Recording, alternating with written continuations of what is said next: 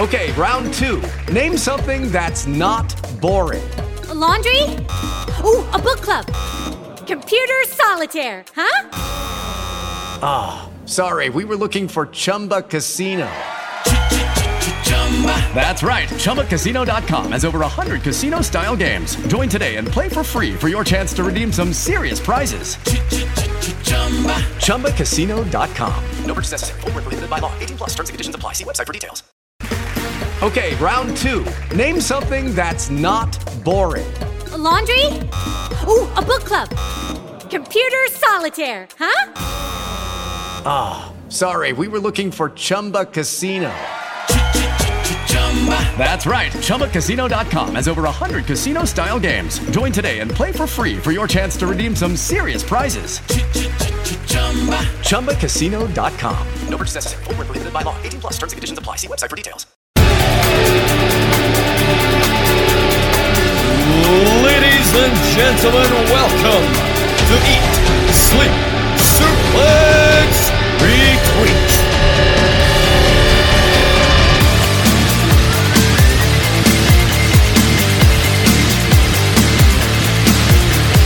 What's up, everyone? Welcome to the latest episode of ESSR Central. My name is David Hockney, and here on Eat, Sleep, Suplex, Retweet, this is our newest show where we discuss all the latest comings and goings from the world of wrestling, including reviewing the biggest shows and all the backstage news gossip going around.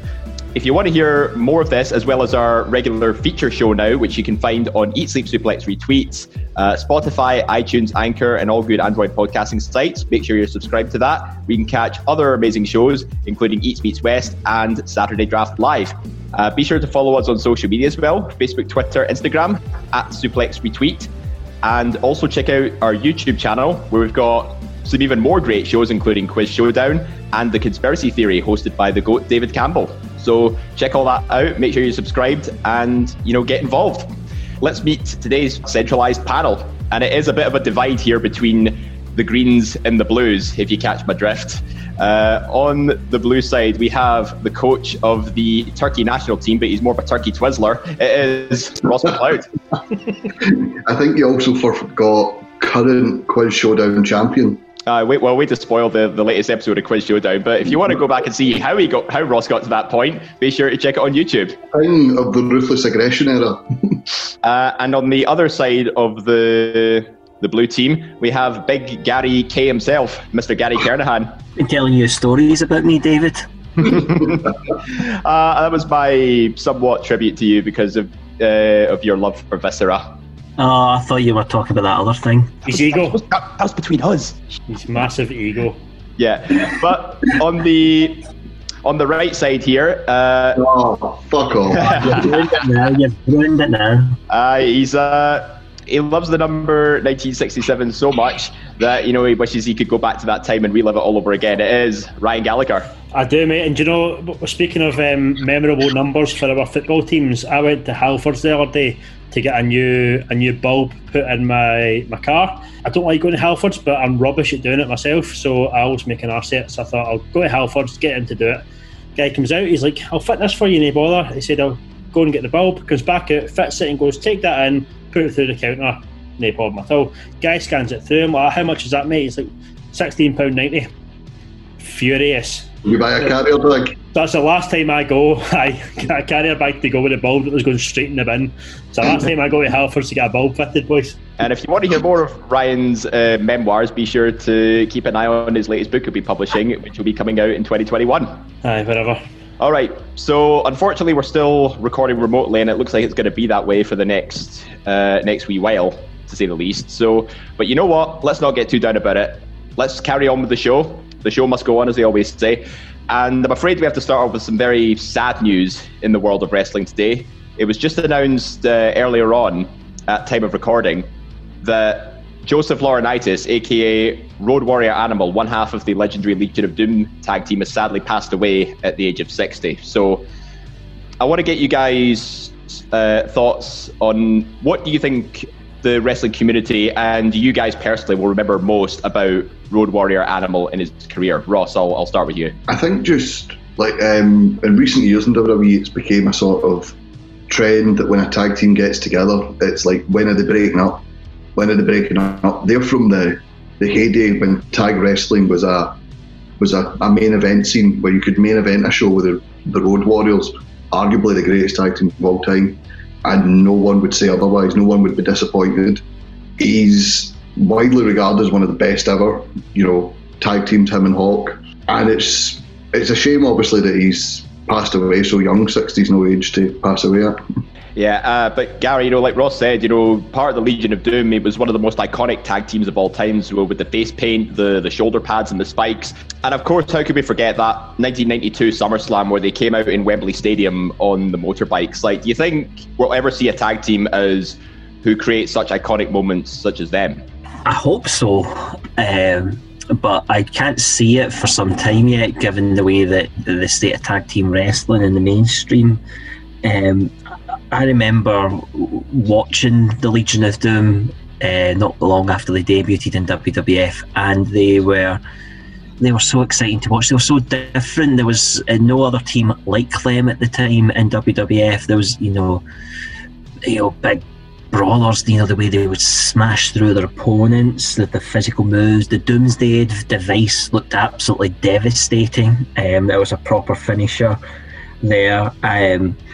I remember when they re-debuted, or they returned in WWF in 1996, it sort of coincided with when I started watching it again as well.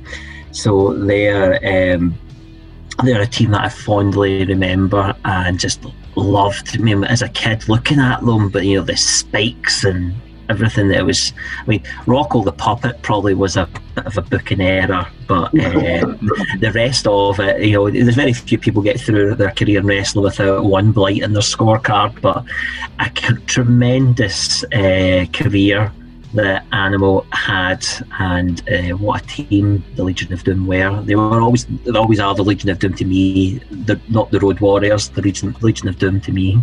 Yeah, the Legion of Doom is just like the most iconic tag team name I think you could come up with. And just one last thing, right? Obviously Animal himself had a bit of a resurgence in the sort of mid-2000s, which a lot of people say didn't quite go as well as some of his previous runs in the 90s, but I think it's safe to say he did end on a high note, returning as part of Raw 1000 with all the other legends and stuff. Do you think that was a good way to sort of end his WWE career on a high? Definitely. I was looking through kind of social media today when I heard the news. By the way, Legion of Doom, first wrestlers that I ever owned, wee characters. It's the first ones I ever got. My mum got me Poundland versions of them, and that's the first ones I ever had. Again, it was kind of before my time of watching wrestling. I kind of got into it more in the kind of 2000s, so I had only really heard the kind of good stuff and back and watched clips, but I never got to watch them properly week to week. Like Gary was saying that he did, but obviously the kind of recent memory was the stuff with Heath Slater when he was doing the Legends run on Raw, and he actually tweeted out saying that he was one of the nicest guys that he's ever met today. So big loss. 60, like you say, Ross, that's no age at all to go. Somebody so iconic, you would hope to have seen him a wee bit more just in the coming years, just kind of popping up here and there, doing what kind of Ron Simmons does every now and then, popping up for a wee cameo segment just for a feel good moment. But really sad news, and hopefully that he's at peace now. It's one of those ones as well, like, we talk about the iconic look, the music as well. Even when it hit in 2012, when he was coming back to do the Legend stuff with Heath Slater, it still got as big a pop as it did in the 80s. It's one of those theme songs like Austin's Glass, Undertaker's Gong, the If You Smell the Rock. Like, it's one of those theme songs everybody knows. You talk to people about wrestling, and it's like people that used to watch it, they still remember Road Warriors. They still remember the theme song. It's something. He was certainly a character that stuck with you. Yeah, well, I think it's safe to say that everyone here at Eats Suplex Retweet and everybody else in the wrestling community very saddened by the loss of Road Warrior Animal. But on the plus side, now he's reunited with his tag team partner up the stairs. So I suppose every clown. Rocco, back together again. Yep. we nod to Road Warrior Animal. Oh, what a rush. So let's start off with Monday Night Raw. And But more specifically, I want to talk about Retribution, because they've been featured a lot in news stories as of late. And Ryan, how could it possibly go so wrong for Retribution at this stage? Because there have been reports, that, Retribution's finally unmasked. We get an idea of, who's who, and they've been given such, mental nicknames. Like, we've got like Flapjack or Slapjack or whatever his name is, T-Bone, Laser, Blaser. Like, it honestly, it's like something out of Dodgeball, a true underdog story. Oh, you stole my joke. I was waiting for it. Oh, you know what, Ross, great minds think alike, when it comes Laser, to Taser, and all kinds of aces. All kinds of aces. All kinds of aces, yeah. I'm just waiting for Franz Stelianskovich, Steliansky to pop up at one point. He's called Mercedes Martinez. Her name's Mercedes Martinez now. But Ryan, how could it possibly go so wrong for Retribution? The fact that they've unmasked and they've just fallen flat on their arse. Do you know, when I was still doing Enemy Back to the Wrestling with Ryan, and it was round about the time that they invaded SmackDown, they had the chainsaw and stuff like that, and they annihilated the place. And I'm pretty sure we said on this is going to be a pile of shite. Like, it had poor Nexus written all over it from the very beginning. It was, I think it's probably worse the fact that you know who the people are. See if they had went with complete nobodies, it might have actually been better having the masks and stuff and making them look like Tom Hardy or whatever it is he was in. Bane in the Dark Knight. Bane at a Batman. Like, it would have been better having nobodies doing that, but it's the fact that we know who these people are, and now to me it doesn't make sense when you've got Mia Yim, who up until recently has been on NXT, so she's been moonlighting. Mercedes Martinez has been moonlighting. Is it Dijakovic that's out there? Because it doesn't even look like him. I think Dijakovic, I think he's bald now. He's got that big mask that goes way over his head, and he's got face paint on underneath. Aye. So, again, moonlighting. Dio Madden hasn't been obviously moonlighting, and Shane Thorne has just been kind of wandering about between all three brands recently until he's now popped out. So to me, it doesn't make sense having these people moonlighting, because it kind of takes away from the whole we've been wronged persona that they're trying to go with.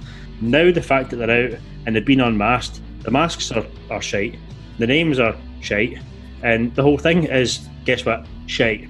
Ross, I think, with this new sort of heel faction that's popped up on Raw, it kind of takes, it doesn't even overshadow the fact that, they've already got a very good heel faction in the form of the Hurt Business, who in recent weeks, they've mounted their events against the group, since last week, but they've basically just killed off any momentum with, the Hurt Business getting almost a one-up on them every single time. Obviously, I was away on holiday, and then since I've came back, I've really just not had any motivation to watch wrestling, really.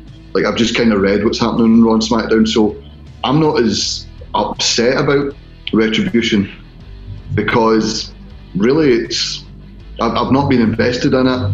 It looked shit to me. I only saw the first one where they were throwing Molotov cocktails at generators, which, by the way, is domestic terrorism. It's a felony offence.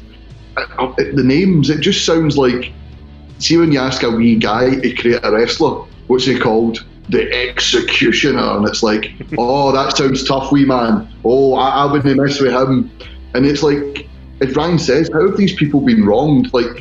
Fair enough, Shane Thorne got to the final of the Dusty Classic, and then when his partner left, he's done F all since. Fair enough, I've been wronged. MVP managed him and then buggered off. I've been wronged. Dio Madden get leathered by Brock Lesnar. Fair enough, he's got a I've been wrong story. But then Dominik Dijakovic was fighting for the NXT title and the North American title many times. It's no WWE's fault he couldn't win it. Mia Yim's had many a takeover main event and many a takeover women's championship match. And then up until recently, as Ryan said, Mercedes Martinez, she was main event in NXT with Rhea Ripley. So what have three of this five group got to be upset about? Yeah, I think that actually brings up an interesting point there. Gary, do you think the way that that Vince McMahon's now got a hold of these former NXT talent, we as big NXT fans, we've seen these people shine on NXT in all the various ways that Ross has mentioned. Do you think one of the biggest mistakes they've made is that, they haven't really taken like their NXT past into consideration when booking them going forward.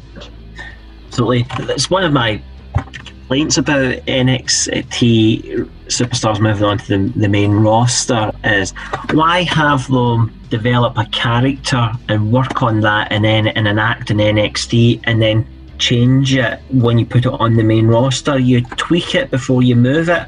So the AOP with Paul Ellering going to the main roster, no Paul Ellering. That's a fundamental change to the act. Keith Lee, it's no surprise to anybody that Keith Lee's always been a big lad.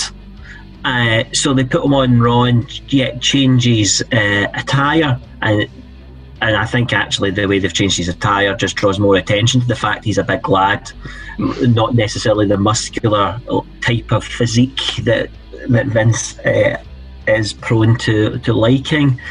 And the same with some of these guys. I've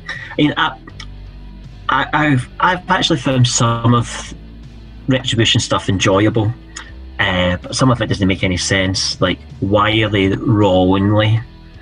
And it feels to me like WWE started a storyline and no really had an idea of where they were going with it. Mm-hmm. And I think that's what we're seeing play out just now. Like, well, like as Ross was saying, well, why are these guys annoyed? Why were they given contracts? Why did they take contracts? I mean, the names and the masks are stupid. But some of the people in there, like Dio Madden, he didn't need to change his name in there. He had a ready-made story. Mercedes Martinez, I think you could have made a story out of. She was overlooked for many times. She could have been signed beforehand. But what is the gripe? Why do these guys want to destroy WWE? I think I would have liked to see more of that story before we seen them starting to wrestle. It just made absolutely no sense. That why I want to destroy this place? Oh yes, but I'll take a job and come and work for you. That part to me is not really being explained yet. And I thought there was maybe a wee bit of an Aces and Eights element to this, where it was going to turn out that someday on the inside, that's why they kept sneaking by the security guards, because they weren't coming from the outside, they were already in. That would have been a good story to tell, I think. The other thing about the Nexus, I think the guys are right to flag it up, but also worth remembering that the Nexus was 10 years ago. It does age us all, but there are a lot of people watching the product just now that won't really remember the Nexus angle. So for some of them it will be new, but for some of us it's old hat. We've seen it before. But I think that for me they've just rushed it, Dave, and it made no sense that one week they were destroying the place, the next week they were having contracts and they were having a 6-man tag match. Does that mean that now if they go and do what they were doing, they're going to be in breach of contract? Like, are you going to discipline them now? Like, are you going to discipline the people who are going mental? Like, it doesn't make sense. A point I wanted to pick up on though, see when you were talking about the Hurt Business, Dave, earlier on about having kind of a prominent heel faction on Raw. I reckon the Hurt Business are going to be one of these. I always like to call them anti-heels, right? And that might be the wrong thing to say, but they're almost like that heelish that you just love them, that everybody loves them. For example, Brock Lesnar. Yeah. Brock Lesnar has always been a heel, but you still like what Brock Lesnar does. You don't hate him. And I reckon the Hurt Business are going to go in that same route. Because, I mean, we looked at them 2 weeks ago on Raw when they offered their services and they had that amazing segment at the end of Raw where they come out. I don't know what's the music that they've got that's outstanding. Music's good. Music's class. They just come out to the top of the ramp in their suits, jackets off, ready for a scrap. I don't know why we're supposed to dislike them, because they're not. What are they doing that's heelish now?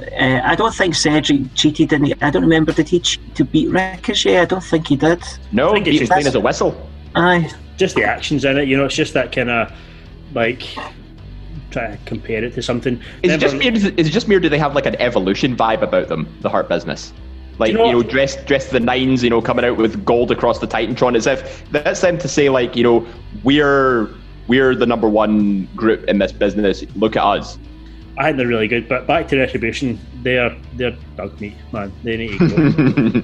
Yeah, you can't help but just cringe when you talk about Retribution at the minute. And I've seen from multiple media outlets that have said that when it came to the backstage booking of Retribution and ideas were being thrown out, it was met with laughter. Like, that's how pathetic the the response has been to Retribution so far, is that, the concept of the masks, the names, the backstory, everything about it, it just doesn't work. Like, they had a very intriguing start to begin with, but it feels like, it's already ran out of steam. And there have been other reports that, they've actually been plans for a potential Survivor Series match against WWE's sort of main talent, against members of Retribution. I don't know how you guys would feel about that for a Big Four pay-per-view.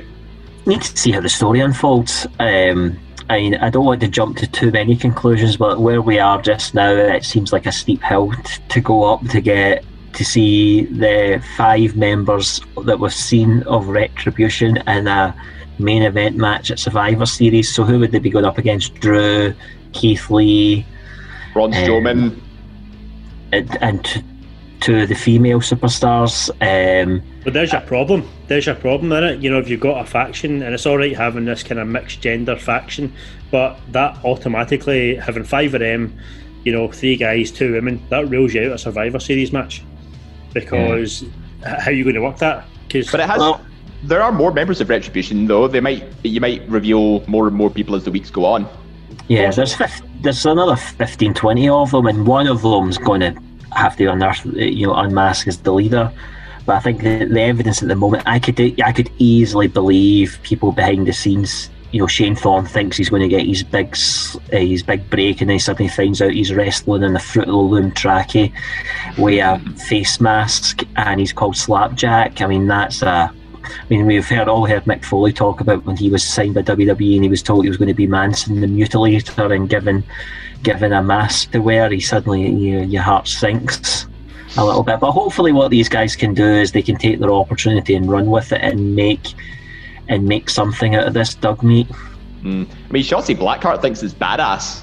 She's come out on social media and said it was the masks and the the very rebellious renegade style attitude. She thinks it's pretty cool. But this coming who's she employed by, Dave? WWE. Doesn't mean she's right. Does not mean she's right. Just because there's something she'd read at the weekend doesn't mean that it makes it right. Just before we move on, Ross, any closing thoughts on Retribution? As Gary said, why are we meant to boo the Hart Business? They were the ones at their work that got assaulted, you know what I mean? By people that technically didn't work there. And it's a bit of a shit faction, you know what I mean? Hart Business are kind of reviving careers of people that we wanted to see do well. Cedric Alexander, Lashley, MVP. And then NXT, sort of the charisma vacuums that we've had to kind of put up with. Dijakovic, Mia Yim. So I'm hoping I wouldn't mind a Survivor Series match at it. I think it would be quite good, but hopefully they go into the tag division soon, because it's a very, very thin tag division the Raw currently has. And speaking of said tag division, we move into the what is basically a dying breed when it comes to the Raw and SmackDown tag team divisions, because we had 2 teams on the verge of breaking up in the last few weeks, and another tag team who was literally joining for the first time. We've got Andrade and Angel Garza, the new #1 contenders to face the Street Profits, and they defeated Seth Rollins and Murphy, who we assumed were probably broken up by the end of the cage match last week, and then they had another mismatched team of Humberto Carrillo and Dominic Mysterio. So, Ross, seeing as you were alluding to the tag team division there, like, what do you make of the current state of the tag division? I do not want to see the Street Profits versus Garza and Andrade again. We've had this feud since WrestleMania. It's kind of like, do you remember when Sheamus feuded with Alberto Del Rio? And it went for ages and ages and ages, and then Del Rio was injured, so then Dolph Ziggler filled in. So then Andrade was injured, so Austin Theory filled in. It's just, I don't want to see it. I think it's pish. The only thing I would say is if they're setting up this sort of Cesaro Nakamura versus Street Profits feud this season, I would like it if Street Profits lost and went to SmackDown. But then again, that's another team away from Raw. You've got Dominic Mysterio, who's been great since he joined, teaming with the charisma vacuum that's Humberto. you've got Rollins and Murphy, who, unless they're in a stable or like in a main event feud, I really don't think they should be in the tag division, because Seth Rollins is a fantastic singles wrestler, and I think he's above the tag division. Not to be disrespectful to tag wrestling, but he is. He just is. And then, Viking Raiders are injured, Hurt Business are feuding with Retribution feuding with the Hurt Business. So I think a superstar shake-up is very much needed in the near future. Mm-hmm. I know, Gary, as Ross alluded to, the Andrade, Angel Garza, and you could also say Austin Theory and the Street Profits feud's been sort of going since WrestleMania. Do you think they missed a trick by not having Andrade and win the tag titles at SummerSlam? I'm torn on this one because it would freshen things up a little bit, but I don't enjoy Andrade at all. I think he is a pale of the competitor we've seen in NXT, so I don't particularly enjoy that presentation, so that makes me want to say no.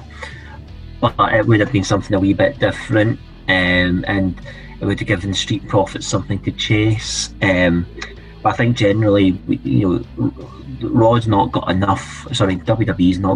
enough for two tag divisions just now. And if they're going to make, if they're going to be serious about it, they're going to have to invest some time in building up some of these teams. And they have done it before. Do you remember at the SmackDown 6? There was very few of them that were established tag teams before that started. So they can do it. They just got to be committed to doing it. But WWE's not really been committed to tag team wrestling for an awful long time. Yeah, and Ryan, just to round off on this segment, we've been continuously praising Dominic Mysterio for his performance ever since he debuted at SummerSlam against Seth Rollins. But do you see, now that he's he's still sort of embroiled in the feud with Seth Rollins a little bit, but could you see Dominic having more of a presence in the tag team division now that he's sort of made his impactful debut, and now he's going to start settling in as a full-time superstar? The thing that confused me about this match, right, for the number one contender, is that you had three tag teams who they weren't tag teams. Like the Garza and Andrade are about to split up, Rollins and Murphy are about to split up, and Humberto and Dominic have only just been chucked together randomly for this one match. So it didn't make any sense, and it doesn't make it believable that somebody's going to go on and take these titles. I think the Street Profits are going to win this, no problem at all whatsoever.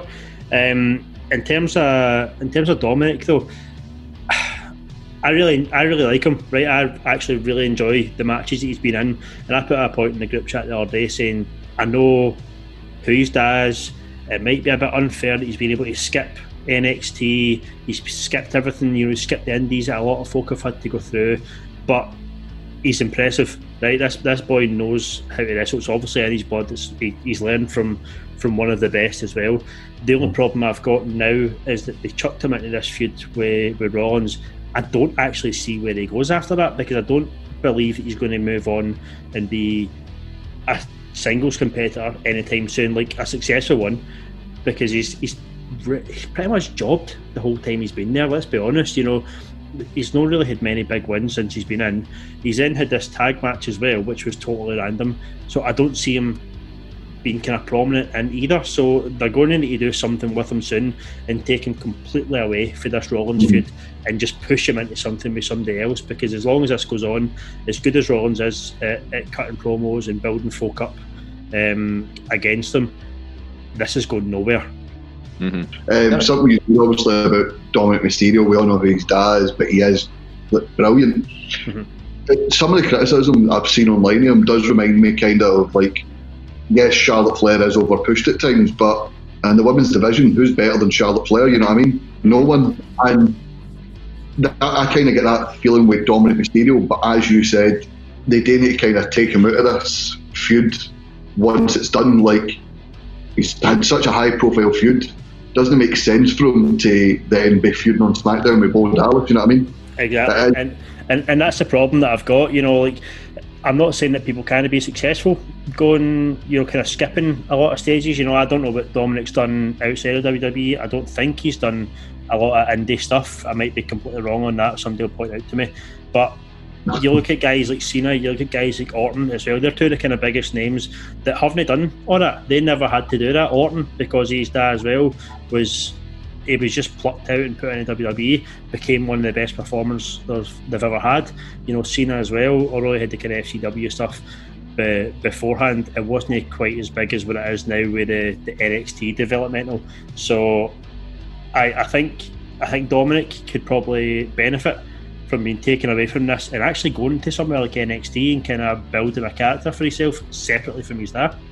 As we found out later on in the show, it looks like the feud between Rollins and Mysterio family isn't close to being over, because it looks like we're getting a rerun of the past yet again, only this time we're going back to a Who's the Daddy over the top soap opera garbage storyline that you'd see on like Jerry Springer or Maury or something, because I honestly don't know what Seth Rollins is trying to do to the Mysterio family now, like saying Rey Mysterio is not the dad, and you could see it on Mysterio's face. He's just not taking any of it at all, because he's been there, done that with Dominic. But now it looks like they're going to get Aaliyah involved in some sort of angle. Obviously, at the end of the cage match, you saw her sort of consoling Murphy and stuff. Ryan, is this going to be a disaster, yes or no? No, absolutely not. And I'll go back to kind of what I said. See if anybody can rehash the past and make it good again. It's Seth Rollins. He even kind of alluded to it himself that this is something that's done before, but he's doing it a wee bit different. Like, although he was talking about storyline, I guarantee he makes this interesting. I don't know how he's going to make it interesting. It'll be over the next couple of weeks, but I guarantee in a couple of weeks' time we'll be looking back at this and going, told you. Ross, I don't know what you make of the idea of getting Aaliyah involved in the storyline as well as the whole Mysterio family, but how do you think you see this playing out in the months ahead? I mean, it is kind of hard to take Dominic serious as a competitor when he's Moz holding him back. But as Ryan said, Seth Rollins, before going away, I watched Raw from February to end of August for the Raw report. Seth Rollins has continued to be enjoyable. Whether it be the silver-tongued preacher, the crazy cult leader, or the person taking people's eyes out, no matter what he does, it's interesting. You'll see the idea and then you'll be like, oh, it's got to be shit. And then Seth Rollins turns around and turns chicken shit into chicken salad, as the old saying goes. So I think it will be fine, as Ryan says. And I don't know if Aaliyah's trained to wrestle. I don't know if she's going to be a manager. It would certainly give personality to Murphy, because other than the Seth Rollins thing, he doesn't really have a character, you know what I mean? He's never really had a character other than just, I'm the best kept secret. Right, well, we know all about you now. So, yeah, but here's hoping that Aaliyah is a better promo cutter than her dad or her brother, because for all the high-flying moves and innovating offense, not one of them can cut a fucking promo. Gary, any thoughts on this potential angle? I really didn't like the daddy story. I didn't think we needed to go back that way. I do like the story of Murphy and Aaliyah. I think they could have found a different way of doing that without rehashing the Eddie, because we knew what they were talking about, but there'll be lots of people watching that show that had no idea that X amount of years ago there was a ladder match for Dominic, which is really how all custody battles should be solved. There.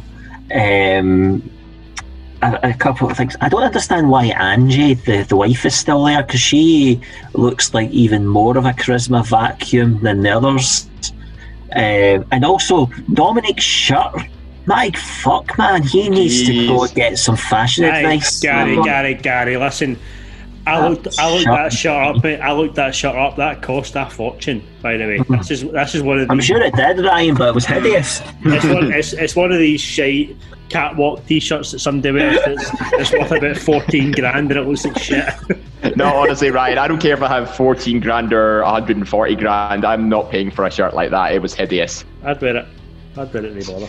All right, each to their own. But you know what? Let's. I want to wrap up this segment on Monday Night Raw. I think with one of the other talking points is that we now have a new emerging challenger in the Raw women's division now, in the emergence of Zelina Vega, who's now the number one contender for Asuka's Raw Women's title. But I think it's also put an extra spotlight on the women's division. The fact that, you know, Asuka has, you know, has returned to being the dominant champion. But Ross, do you think it would be fair to say that, you know, she doesn't have that many credible challengers now, that, you know, the Bayley Sasha feud has been sort of moved back over to SmackDown? Yeah, I think the women's divisions, much like the tag divisions, are in dire need of a shake-up. I think, like, people are upset online, you know, that this is on the pre-show. What else goes on the pre-show? Like, no offence to Zelina Vega, but she's not do you think she's actually winning on Sunday? Like, no. Wait, is this match on the pre-show? It is on the pre-show. Oh, man. That just tells you that Zelina Vega should not be in this match. Well, like, how many matches has Zelina Vega had before the match that she won on Raw? She's not exactly been established as an in-ring talent, and Ross is absolutely right about the shake-up needed. It doesn't help when you bring Mickie James out of cryo freeze and then finish her off within a week. I mean, they could have, but there could have been a wee bit more mileage to that, and at the same time you could have been building Zelina Vega as a credible challenger and then switch her into the story. Mm-hmm. The thing as well, the I know obviously, and we all do support it, like the equal TV time and equal divisions, but the thing is, WWE at the minute do not have the quality depth, not the depth, the quality depth. Women who are like proper draws, some because they weren't presented that way, some in the case of Dana Brooke and Tamina when they're just fucking awful. But there really shouldn't be, even with the tag division as well, there shouldn't be 2 tag titles and 2 women's titles, and shows like this, Clash of Champions, where every title needs to be defended, show that up when you've taken 2 of your singles competitors, Nia and Shayna. They're now in a tag feud. Sasha's not involved. Nikki Cross and Bayley are fighting again. God fucking knows why. Nobody was clamouring for it. And then, you've had to be like, shit, we've ran through the Mickie James feud too soon. And it just... Do you mind last year's Clash of Champions where they were doing nothing with Nakamura? So they just kind of threw the Miz versus Nakamura onto the show. It just reeks of that, you know what I mean? And the women's division is in need of a shake-up, and if they're going to have 2 titles, I recommend having a singles and a mid-card title, and much like in 2002 with Undisputed Champion could go both ways, they can go from show to show challenging whoever, keeps it fresh. And let's be honest, if not everyone in the men's division deserves a world title, like a Bo Dallas or something like that, then fucking Tamina doesn't deserve a women's title. Let's find something else for them to fight for. But Ryan, I think the only other single star that's getting some spotlight put on them in terms of the women's division is Peyton Royce. Now, it has been described on multiple sources in the last month or so that Vince is actually quite high on pushing Peyton Royce as a single star. And we have talked about this on Central before. What do you think is the big appeal about pushing Peyton Royce as a singles competitor? I did read somewhere that Billie Kay was apparently leaving. I don't know if that's true or not. I don't know if that's maybe why they've split them up and gave Peyton more of a push just now, because maybe Billie Kay's they're looking to kind of get rid of her and just focus on Peyton Royce. But I think Peyton Royce has always kind of been the one that stands out more. See if you were to pick the Iconics and you were to go, what one's the main one, what one's the side one? Let's be honest, I would pick both of them as main ones because I absolutely love them. But if I had to pick one, Billie Kay would kind of be the extra in the tag team. Peyton Royce was always the one, even when they were on NXT as singles competitors, she was also one that get more of the push. She's probably more talented in the ring. She's probably a bit more charisma about her. She can kind of change characters a bit more. Billie Kay's a bit more fun, but as we know in WWE, fun never really gets you anywhere, especially in the women's division. You need to kind of be fighting fit almost to be taken seriously, which is wrong. You should be able to have that kind of fun character as well, getting quite far, but I think that's maybe why they're kind of focusing more on Peyton. And like I say, I wouldn't be surprised if that rumour about Billie Kay leaving actually comes true eventually. We'll jump ship now over to SmackDown, because I think we spent quite a lot of time talking about Raw, and to be honest, it doesn't surprise me because there was a lot of bad stuff on that show, and I think we had to just get it out in the open. But going over to SmackDown now, this was which took place on Friday. Some of the highlights we saw from this show, where I think one of the key points I'd like to talk about is there have been stories going around that Otis could potentially lose the Money in the Bank briefcase, because at the minute, Gary, he's embroiled in a feud with Miz and John Morrison, and he appeared on the dirt sheet. But even still, this was a bit of a car crash segment, to say the least. Miz getting brought down to for God, and I never thought Miz was the kind of guy to wear tighty whities, but that's I'm gonna have to burn my eyes out after seeing that now. So what do you think about Otis's run as Mr. Money in the Bank? Well, before I answer that, what type of underwear did you imagine Miz wearing? I don't know, just like a standard pair of boxers, like any other guy with a sense of fashion. I quite frankly, if I was married to Maurice, I wouldn't give a fuck what underwear I wore. Otis, I think it's fair to say that Otis' run thus far with the Money in the Bank briefcase has been underwhelming. He's really done nothing of note since he won that briefcase. Now, I don't know if that's a deliberate ploy, in the sense, they give it to him, and kind of like in the case of Dolph Ziggler, to an extent, he made you forget about it, or it's when the cash-in happens, it's more impactful, or it's they got a wee bit overexcited and gave him the briefcase and then realised actually this guy's not ready for it, which I think they had, to be fair to them, they Heavy Machinery wasn't pulling up any trees before then. Otis was coming across as a bit of a character, but he hadn't really had a singles feud of his own before then, and he suddenly wins this massive prize. So I can see why they might be thinking it, but if you take it off him, that would do damage to him going forward. He probably will never be credible as a challenger going forward. Who would you give it to? Because Miz and Morrison are now being billed as main event stars in any way, shape or form just now. I think I know who they're going to give it to. And I thought it as soon as he won it. I was like, he's not winning this. I said it at the time. I'll say it now. Baron Corbin is taking that briefcase off of Otis. You know what, Ross? That's actually quite an interesting shout, because, Ryan, as we all know, Baron Corbin is a former Money in the Bank winner. Don't make me talk about this guy, Dave. Don't make me talk about him. I bring the darkness. I tell you something, and my former co-host Ryan Wilson will agree with me. See if Baron Corbin gets this Money in the Bank contract, I will never watch a wrestling ever again until it's done and dusted with, until he loses it somehow. If he wins the title, I'm done with it. Baron that's Corbin, it, game over. Mate, Baron Corbin is a mid-carder at best. He's your guy that you chuck into feuds.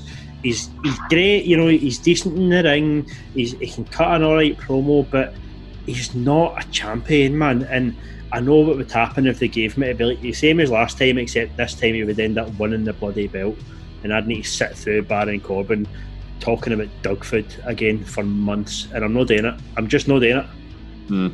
See something, so originally when obviously Otis won Money in the Bank, this is when obviously Dave, you and I were on the Rumble MVP show, and when Santino was brought up, you rolled your eyes. We all did have a bit of fun, and it was funny. Santino was funny in the Royal Rumble, but these characters, these sort of the Coco Beware, the Santino Marella, the Otis, it's fun cheering them. They're the underdog. It is fun to cheer them, but when they win, it's problematic because it's not believable they win. That's why you cheer them. When they actually win, it's like, fuck, what do we do with them now? You know what I mean? And it's just originally I seen the rumours that it was going to be Tucker was going to come back as soon as he won it. They were going to have a tag run, then Tucker was going to screw him, and it'd be like, Tucker would be like, whoa, hello. If Mandy can do it, Tucker can do it. It would be like that would be his big singles feud before the title feud. Ross, see, just when you're saying that there, mate, just to jump in, you're talking about Tucker kind of turning on him. Did you see the bit from last week's SmackDown when they were talking about the Miz and Morrison suing Otis if he doesn't give up the contract, and Otis said at the end, "Oh, we're in big trouble," and Tucker went, "No, you're in big trouble," and they just left it at that. So I don't know if that was something to kind of look into, but it was quite a strange thing for him to say. But like, even obviously we've just talked about the tag division being completely dead on Raw.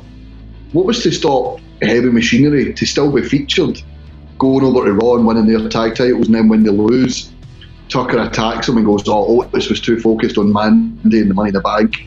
Where's my spotlight? Blah blah blah. The usual tag team split up thing." Gary mentioned Dolph Ziggler. Like Dolph Ziggler captained a Survivor Series team, win Money in the Bank. Dolph Ziggler main evented a pay-per-view for the briefcase against John Cena in a ladder match. So they were still featured. Otis has just been a non-entity. Yeah. Like the Mandy storyline was funny until he got Mandy, and it goes back to the underdog. You cheer them, but when they actually get the prize, it's like, what do we do now? I still cheer him. Well done, Otis. Aye, it's a weird one, It's like Otis is one of those guys where you want to cheer on until he gets to where he wants to be, and then when he gets there, you're just like, okay, what now? It's kind of like this is where the movie ends, and everybody can go home feeling happy, but this is the sequel that fell flat, and it just sort of discredits the original story to begin with. The thing is, at the same time, the Universal Champion at the time was Braun Strowman. Then it was The Fiend, and it was Roman Reigns who's doing his best work like ever.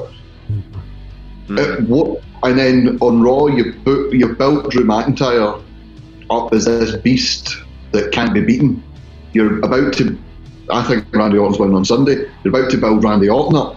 Otis doesn't really fit in there, you know what I mean? Like a Baron Corbin sneaking a win off one of these people was believable. Otis is just like, it makes the other guy a laughingstock. But speaking of Roman Reigns as the dominant champion, he's got quite an intriguing feud going into Clash of Champions, because, I mean, Ryan, who would have ever thought that his first title defense would be against Jey Uso, his cousin, who, as we all know, for the best part of a decade, has been pretty much a tag team competitor his entire run. And they defeated Sheamus and King Corbin in a Samoan street fight. So I'm not really sure that's different from a regular street fight, but what do you make of the dynamic of this feud as it builds towards Clash of Champions? It's just a street fight that involves Samoans, mate. That's all it is. It doesn't. That's the only difference. I don't understand why Jey Uso is there, unless they prove to me afterwards that they had a plan all along for this. Like, I think it was a few weeks ago, Jack said on Saturday Draft Live, you can see this going towards some kind of heel bloodline faction, once Jimmy comes back. That would make sense. See if something happened after this match, that would make sense. But see if they're just going to have Jey Uso to come out in this match, job for a bit, and then disappear again. Pointless. Utterly pointless. So Gary, just as Ryan said, do you think with Jimmy possibly coming back from his surgery, do you think this could potentially grow into something much bigger, or do you expect to see something completely different when the pay-per-view comes around? I think this is a means to establish Roman as more of a heel. I can see, they've had a couple of moments where they've sort of been smiling at each other, and then, Roman catches him looking at the championship. I think they'll go into this match, and ultimately it will lead to, they might be a wee bit competitive or friendly to start with, but then it will lead to a convincing victory for Roman. I've been 100 times more interested in this match than I thought I would be when I seen it first announced. I'm really enjoying this new Roman Reigns character. I hope he continues to evolve and changes things up a little bit, gets away from the Shields character that he still looks like the same like he does. I hope he changes the presentation up a little bit. But I can see I hope that this feud, this match at the week and Sunday is really just a vehicle to establishing Roman more as a vicious heel that will do what it takes to win. Speaking of changing his presentation, aside from his shiny new teeth that we saw at SummerSlam, Ross, there have been stories going around that Roman's entrance is getting a bit of a revamp. You know, his ring gear is going to change again. He's going to carry himself as, you know, sort of like his Shield attire, but without the vest for once. And he's rumoured to be getting a new theme song as well. Do you think this is going to really hammer home the fact that this is a complete U-turn from what we've seen Roman Reigns as, you know, the Superman heroic type character that we've all been used to seeing for best part of 6 years now? Definitely. I think it's very much needed. Like, you know, we had 1,000 Shield reunions, and the way when you hear that music, that Shield music, it didn't hit home as well as you thought it would, because you've been hearing the theme song in main event after main event for the past 6 years, as you said, because it still is Roman Reigns. All they've done is cut the, you know, Sierra Hotel. And did you forget how to spell Shield there, Ross? No, I just didn't know what it was. YMC. Sorry. Continue your point there, Ross. Continue your point. As Ryan said, before he rudely interrupted me, about Jey Uso being brought back, it can't just be a means to an end. I would like a heel stable, as they've been rumouring. You know, Jimmy's due back. I would like maybe Paul Heyman to convince them, like, look what I've done for Roman. Look how I got you into that fatal four-way. Look how I got you into the main event for a world title. What do you think I can do for you as a tag team? You know what I mean? And it would certainly make the Usos, like, you know, they were just the happy dancing people with the face paint.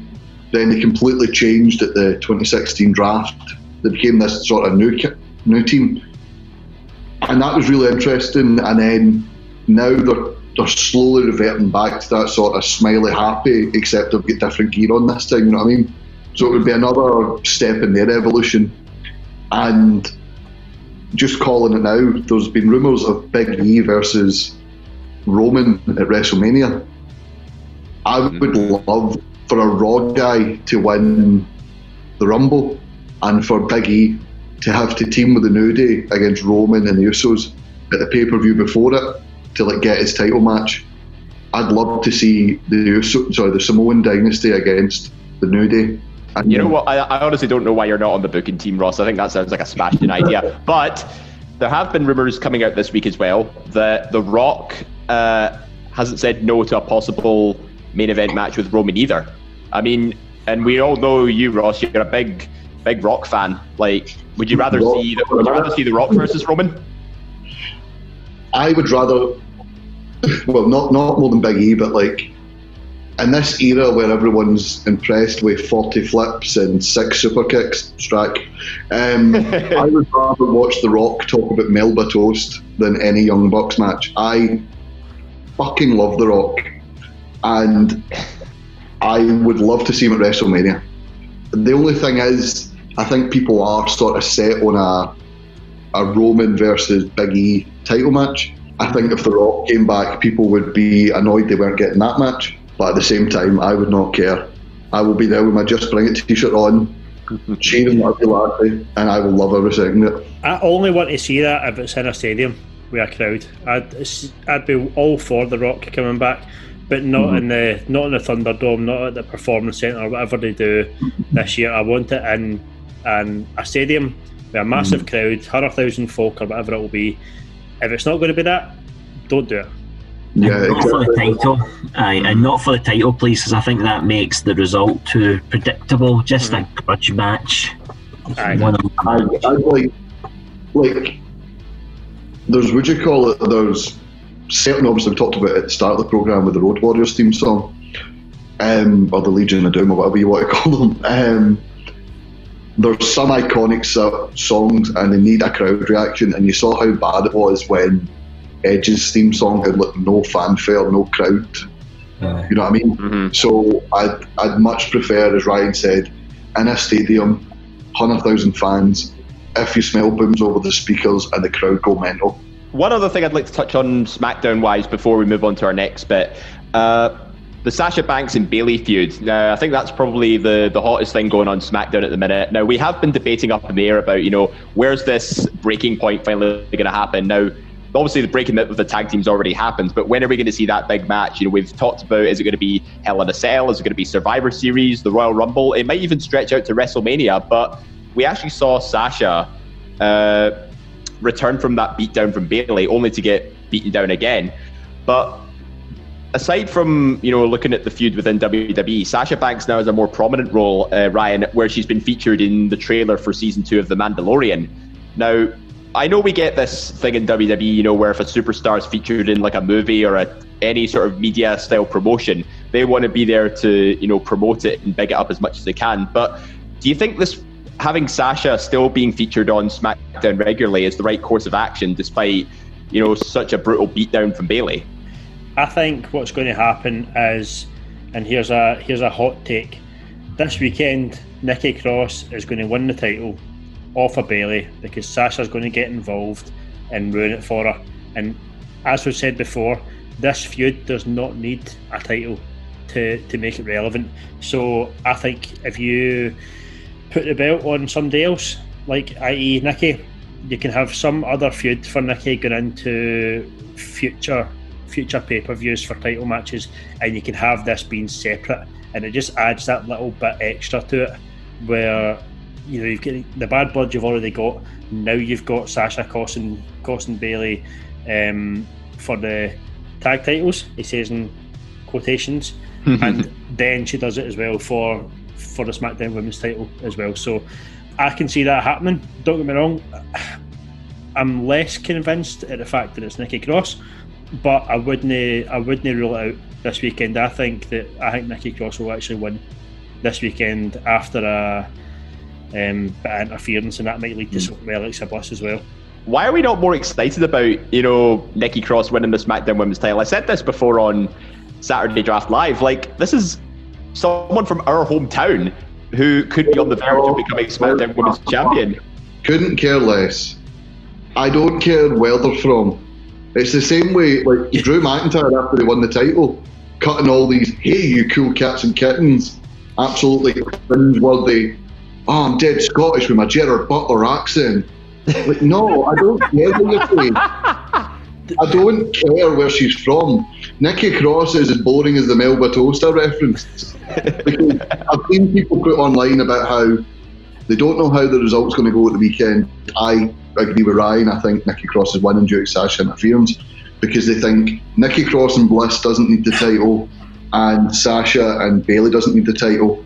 Sasha and Bayley does not need the title because they've been two of the stars of the COVID era. They have been sensational. When they had all the gold, it was amazing TV. Nikki Cross is as wooden as the table I'm sitting at just now, and she is absolute. I don't care if she was an ICW. I don't care if she's for Scotland. I couldn't care if she stayed on the same street as me.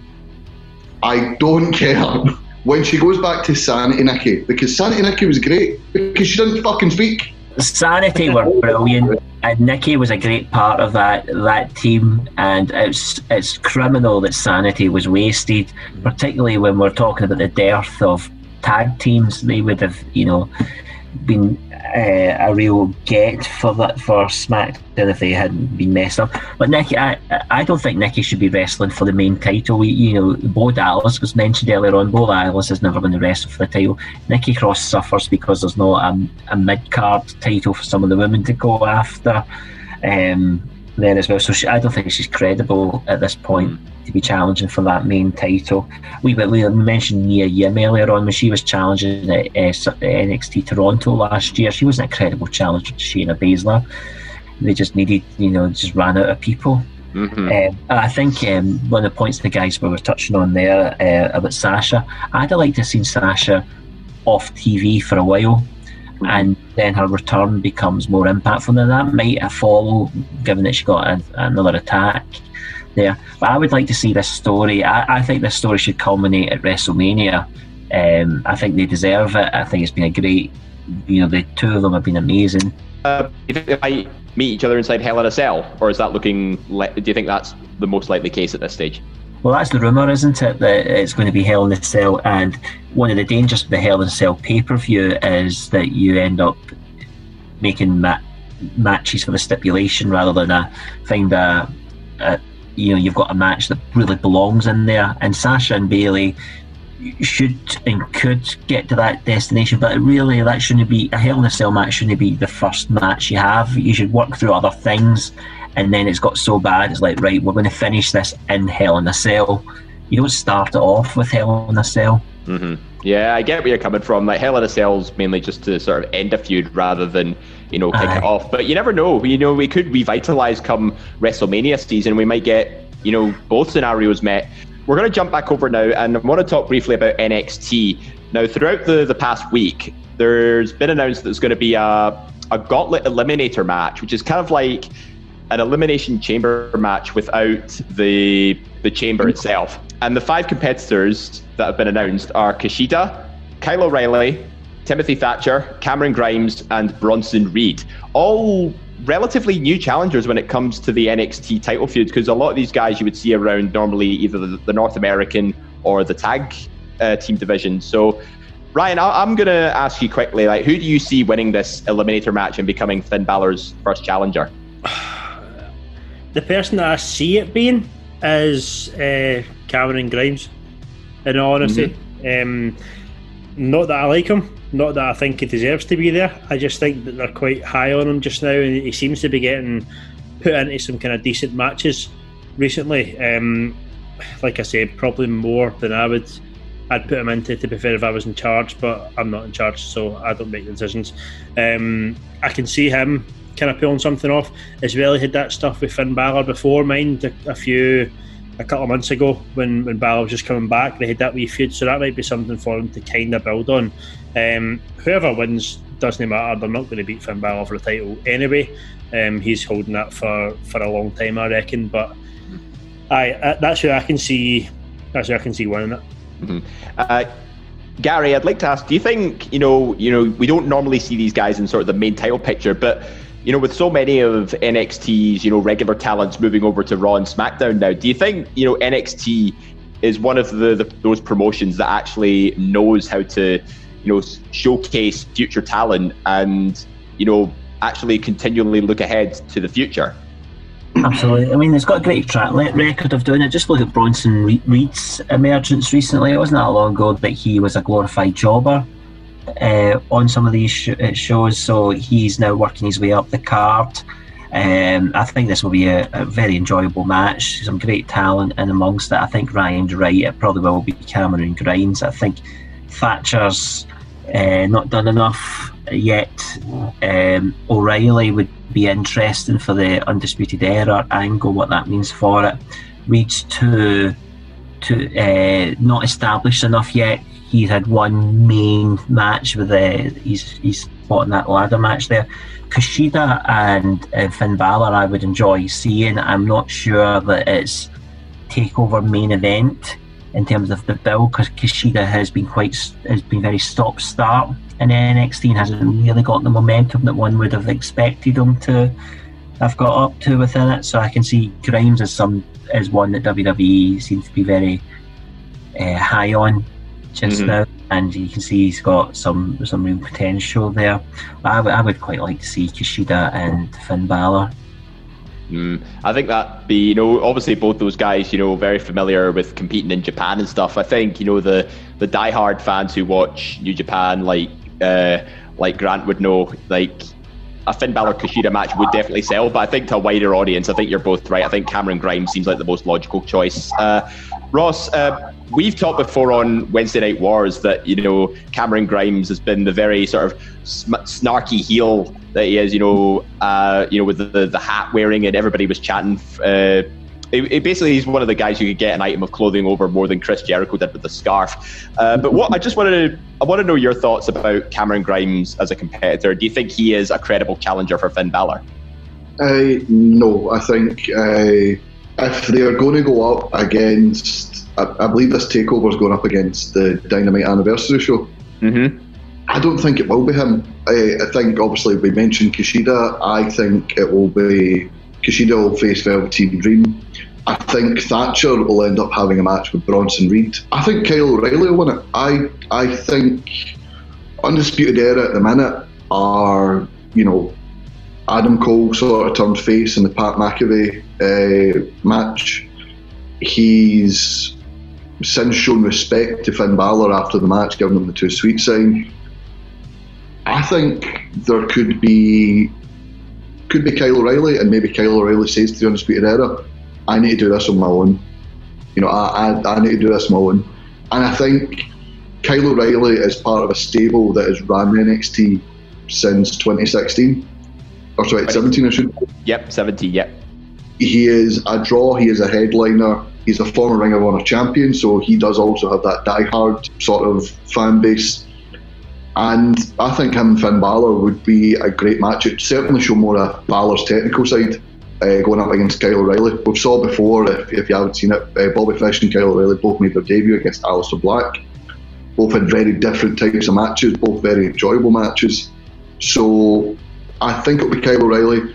Personally, I don't want it to be Cameron Grimes. It's something about him I just don't like. He's got that very sort of annoying. Again, as I said before, it's like that annoying tendency as a heel that makes you want to root against him. So, but now we're into the last sort of segment of today's show, and I want to talk briefly a bit about AEW. And there have been a few talking points with regards to AEW because. This week, we saw the first episode of Late Night Dynamite as opposed to AEW Dark. And then obviously in the weeks prior, we had the sort of Super Tuesday competition between Dynamite and NXT. But one thing that really stood out to me in the past week was that we had Best Friends versus Pride and Powerful, or Santana and Ortiz of the Inner Circle, in a parking lot brawl. I mean, it was a pretty solid match, but nothing, that would scream instant classic. And yet, there goes Mr. Maeve Deltzer, giving it 5 stars. Gary, I know we have to take this rating system with a pinch of salt, but 5 stars for that parking lot brawl. I mean, that basically says it's better than Undertaker versus Shawn Michaels at WrestleMania 25. I think people pay far too much attention and give too much credence to one man's rating system. Enjoy what you enjoy, make your own mind up, watch your own stuff. You're entitled to love whatever type of match you want to love. I don't understand why people give so much credence to what one man thinks. He clearly has his preferences and he's entitled to have his preferences. We all know that if a match tends to happen in the Tokyo Dome, he'll give that higher score than he would do the same match happening in a different arena. So don't get worked up about it. Mm-hmm. We spoke about Road Warrior Animal at the start of the show. We talked about all the great classic matches they had. How many 5-star matches did the Road Warriors get from Dave Meltzer? And yet we will talk about Road Warrior Animal long after his passing. Will we talk about Dave Meltzer long after his? I don't think so. He'll be replaced by another smarky guy giving out 5-star, 6-star, 94-star because Kenny Omega done 6 V-triggers, so apparently that makes him better than Shawn Michaels. As Gary said, don't get worked up about it. We talked earlier, none of us watched Japanese wrestling. As far as we know, the matches could have been that good. I watched the parking lot brawl, thoroughly enjoyed it. It's one of those hardcore spot fests, though. I'm not going to remember it in 6 months' time, but I'm going to remember Rock Hogan for the rest of my life. Ryan, I don't know do you have any thoughts on this very controversial rating that this match has been given? The only thing that I want to say to Dave the Melt is quoting the EST of WWE just by saying stars don't fucking matter. Like, they don't matter. You can't, like as Gary said, you can't rate a wrestling match on 5 stars. People like what they like, people hate what they hate. We've sat here tonight talking about different things. I said earlier on that I thought the Seth Rollins stuff was going to be great. Millions of folk are probably going to disagree with me, but who's right, me or them? Nobody knows. If I enjoy it, that's great. Dave Meltzer is, like I say, a melt, and he just wants to big up Japanese wrestling because he thinks it makes him cool and hip and trendy, you know, a bit like Grant McRobbie, right? But wow. But it doesn't, you know, if that's what you like, fine, but don't try and then compare, you know, your star rating that you give to matches based on other things as well. You know, like you say, if it was better than Shawn Michaels and Taker at WrestleMania, are you kidding? Like, let's be serious. Come on. A parking lot brawl is better than one of the greatest WrestleMania matches that's ever happened. No, not for me. You see the thing as well, Ryan, what you said, who's right, me or them? That's the thing, it's an opinion-based sport. You're both right. I mean, as Gary said, people talk about, you know, it's something that we've talked about before when it comes to football. It's a stats game now, but this guy's got...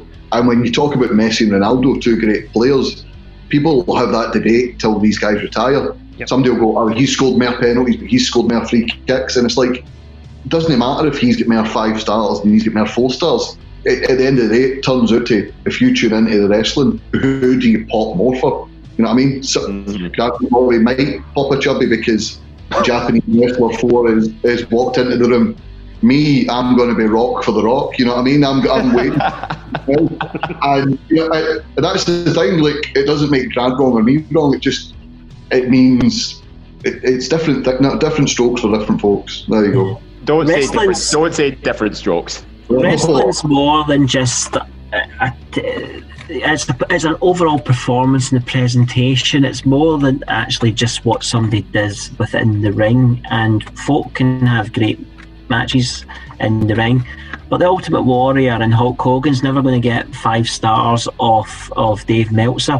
But that was a blockbuster match, which years later people still remember. You know, I put 68,000 people into the Sky Dome. It was one of the biggest events that WWE had at that time.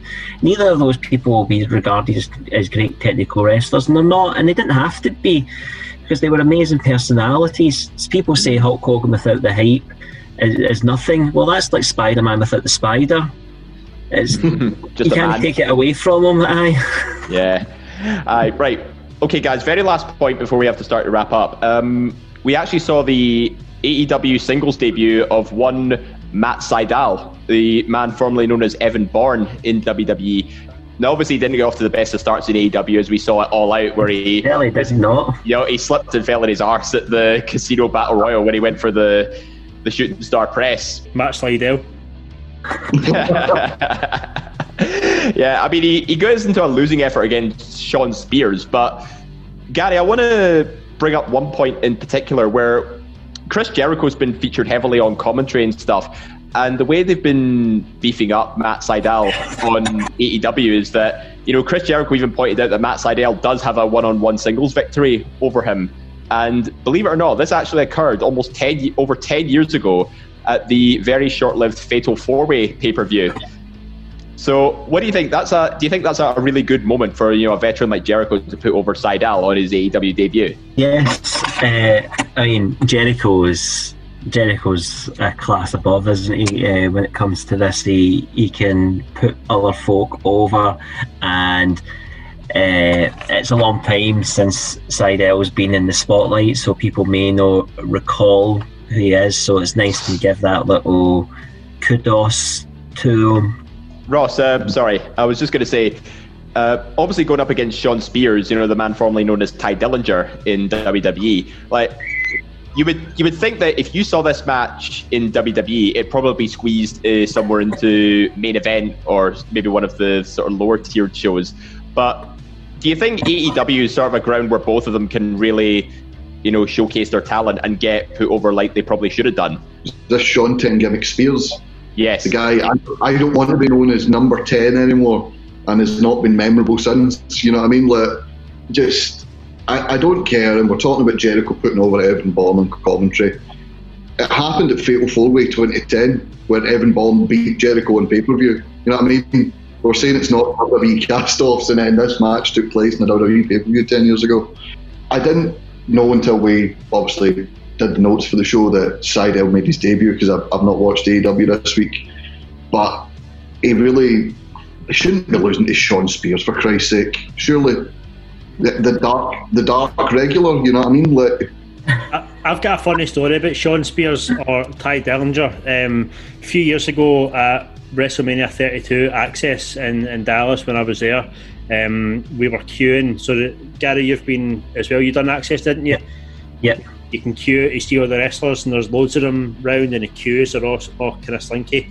There was one section at the side for NXT wrestlers at the time, and they changed the sign, and it said Ty Dillinger, and I was like, oh, I recognise that guy. I looked down the queue, and there was 5 people waiting to meet him in the queue, and I felt dreadful. Like, the guilt just came across me. I thought, I need to go talk to this guy. Like, he's just sitting at a table there. So I had to quickly Google, like, his most recent match on NXT, and I went across to him. I say he was wrestling Ross or something like that. I went across to him, oh, seen your match last week against Ross, man, that was brilliant. And he's like, oh man, thanks for watching. I was like, you know, I'm just here, so I feel sorry for you. Oh. This comment I'm about to say is not going to be well received, but it's never stopped me before now. AEW just seemed obsessed with WWE. I mean, they like to make it sound the other way around, but it's always AEW seem to be the one more often than not that I'm mentioning WWE or taking pot shots. Mm-hmm. But the rating war seems to only exist in the minds of some people. Mm-hmm. Like, you're not the only one, Gary. You know, I think we've criticised AEW in some aspect, you know, for using like recycled talent. You know, like with Miro coming out last week as well, who is now Kip Sabian's best man. I can see why you would say that, definitely. I quite like see people who are leaving WWE. I like seeing people going to AEW where they're going to get a decent chance. Now, Rusev or Miro, I thought he had a decent enough crack. So him going to AEW isn't that big a deal. Sean Spears, and this is the thing as well about them kind of building folk up initially, when Sean Spears went across and had that initial kind of debut where he attacked Cody, I thought that was going to be something. I actually thought, here, by the way, this guy's got something about him. But then it's almost like they kind of do stuff for the reaction to begin with, and then they don't care after that. You know, they kind of just like, right, done him. Next, who else is getting released for WWE? We'll bring them in again. So now they've done it with Rusev. He's going to have this wee kind of run. They've done it with Brody Lee. When he's come in, I can see that eventually petering out. The whole Dark Order stuff, that'll eventually kind of peter out and disappear again, and we'll move on to the next person that goes let go for WWE. So I get you what you're saying, Gary, about them being obsessed with WWE. It's almost like they just do stuff for the reaction to go, oh look, we're giving this guy a platform. Cool, you forgot about him 2 months later. See, obviously, you mentioned them being obsessed with WWE. Chris Jericho recently interviewed, I believe it was this past week or the week before, and he was talking to somebody about NXT, surprise, and he was talking about rumours that NXT was going to move to Tuesday night, and he was giving it like, yeah, well, they should, you know, it's embarrassing, they came after us, and it's like, no, NXT was in talks for a year and a bit about moving to the USA Network. The USA Network were smart and went, right, we're going to wait until the height of Wednesday Night Wrestling's at its peak. They went 2 weeks before, they gathered an audience, they're still, you know, and then when it comes to this ratings war, Kenny Omega and Chris Jericho both said at the start of this, are you going to tune in for seasoned talent, or are you going to tune in for a bunch of rookies? So immediately they discredited those people, and then they've made a pure big deal that they beat these people, and it's like, well, hold on a minute, you just told us you would beat them anyway, so why the fuck should I? Well, I think that's a pretty good way to wrap things up there. Ross, giving a good rebuke against AEW there, but you never know. We'll see. We'll see how that pans out in the next few weeks. But I want to take this opportunity, thank my panel for joining me here on ESSR Central. This is one of 2 main shows that we produce every week. ESSR Central comes out every Thursday on iTunes, Spotify, Anchor, and all good Android podcasting sites. We also have ESSR Feature coming out every Tuesday, and this week we discuss one-time WWE champions, so be sure to check that out as well, hosted by Derek Kernahan. So all that remains for me to say is thank you to my panel. Ryan? Cheers, Dave. Thank you, Gary. Thanks, guys. Thank you, Ross. Thank you very much. This has been ESSR Central. I've been David Hockney, and we'll see you next week. Hello, I am the GOAT, David Campbell, and I would like to invite you, the listener, to my new show over at Eat, Sleep, Suplex, Retweets YouTube channel. And that show is The Conspiracy Theory, where once a month I will be taking a look at all the rumours and speculation in the world of professional wrestling and giving the most important opinion on the matter. My opinion. Yes, that's right. Head over to Suplex Retweets YouTube channel, like, share and subscribe, where you'll get a lot of other great content over there, such as the new hit show Quiz Showdown. But don't forget, check out my new show, The Conspiracy Theory, on Suplex Retweets YouTube channel. Farewell, friends. Sports Social Podcast Network. Hello, it is Ryan, and I was on a flight the other day playing one of my favorite social spin slot games on ChumbaCasino.com. I looked over at the person sitting next to me, and you know what they were doing? They were also playing Chumba Casino. Coincidence? I think not. Everybody's loving having fun with it. Chumba Casino is home to hundreds of casino-style games that you can play for free anytime, anywhere, even at 30,000 feet. So sign up now at ChumbaCasino.com to claim your free welcome bonus. That's ChumbaCasino.com and live the Chumba life. No purchase necessary. VGW. Void where prohibited by law. See terms and conditions. 18+.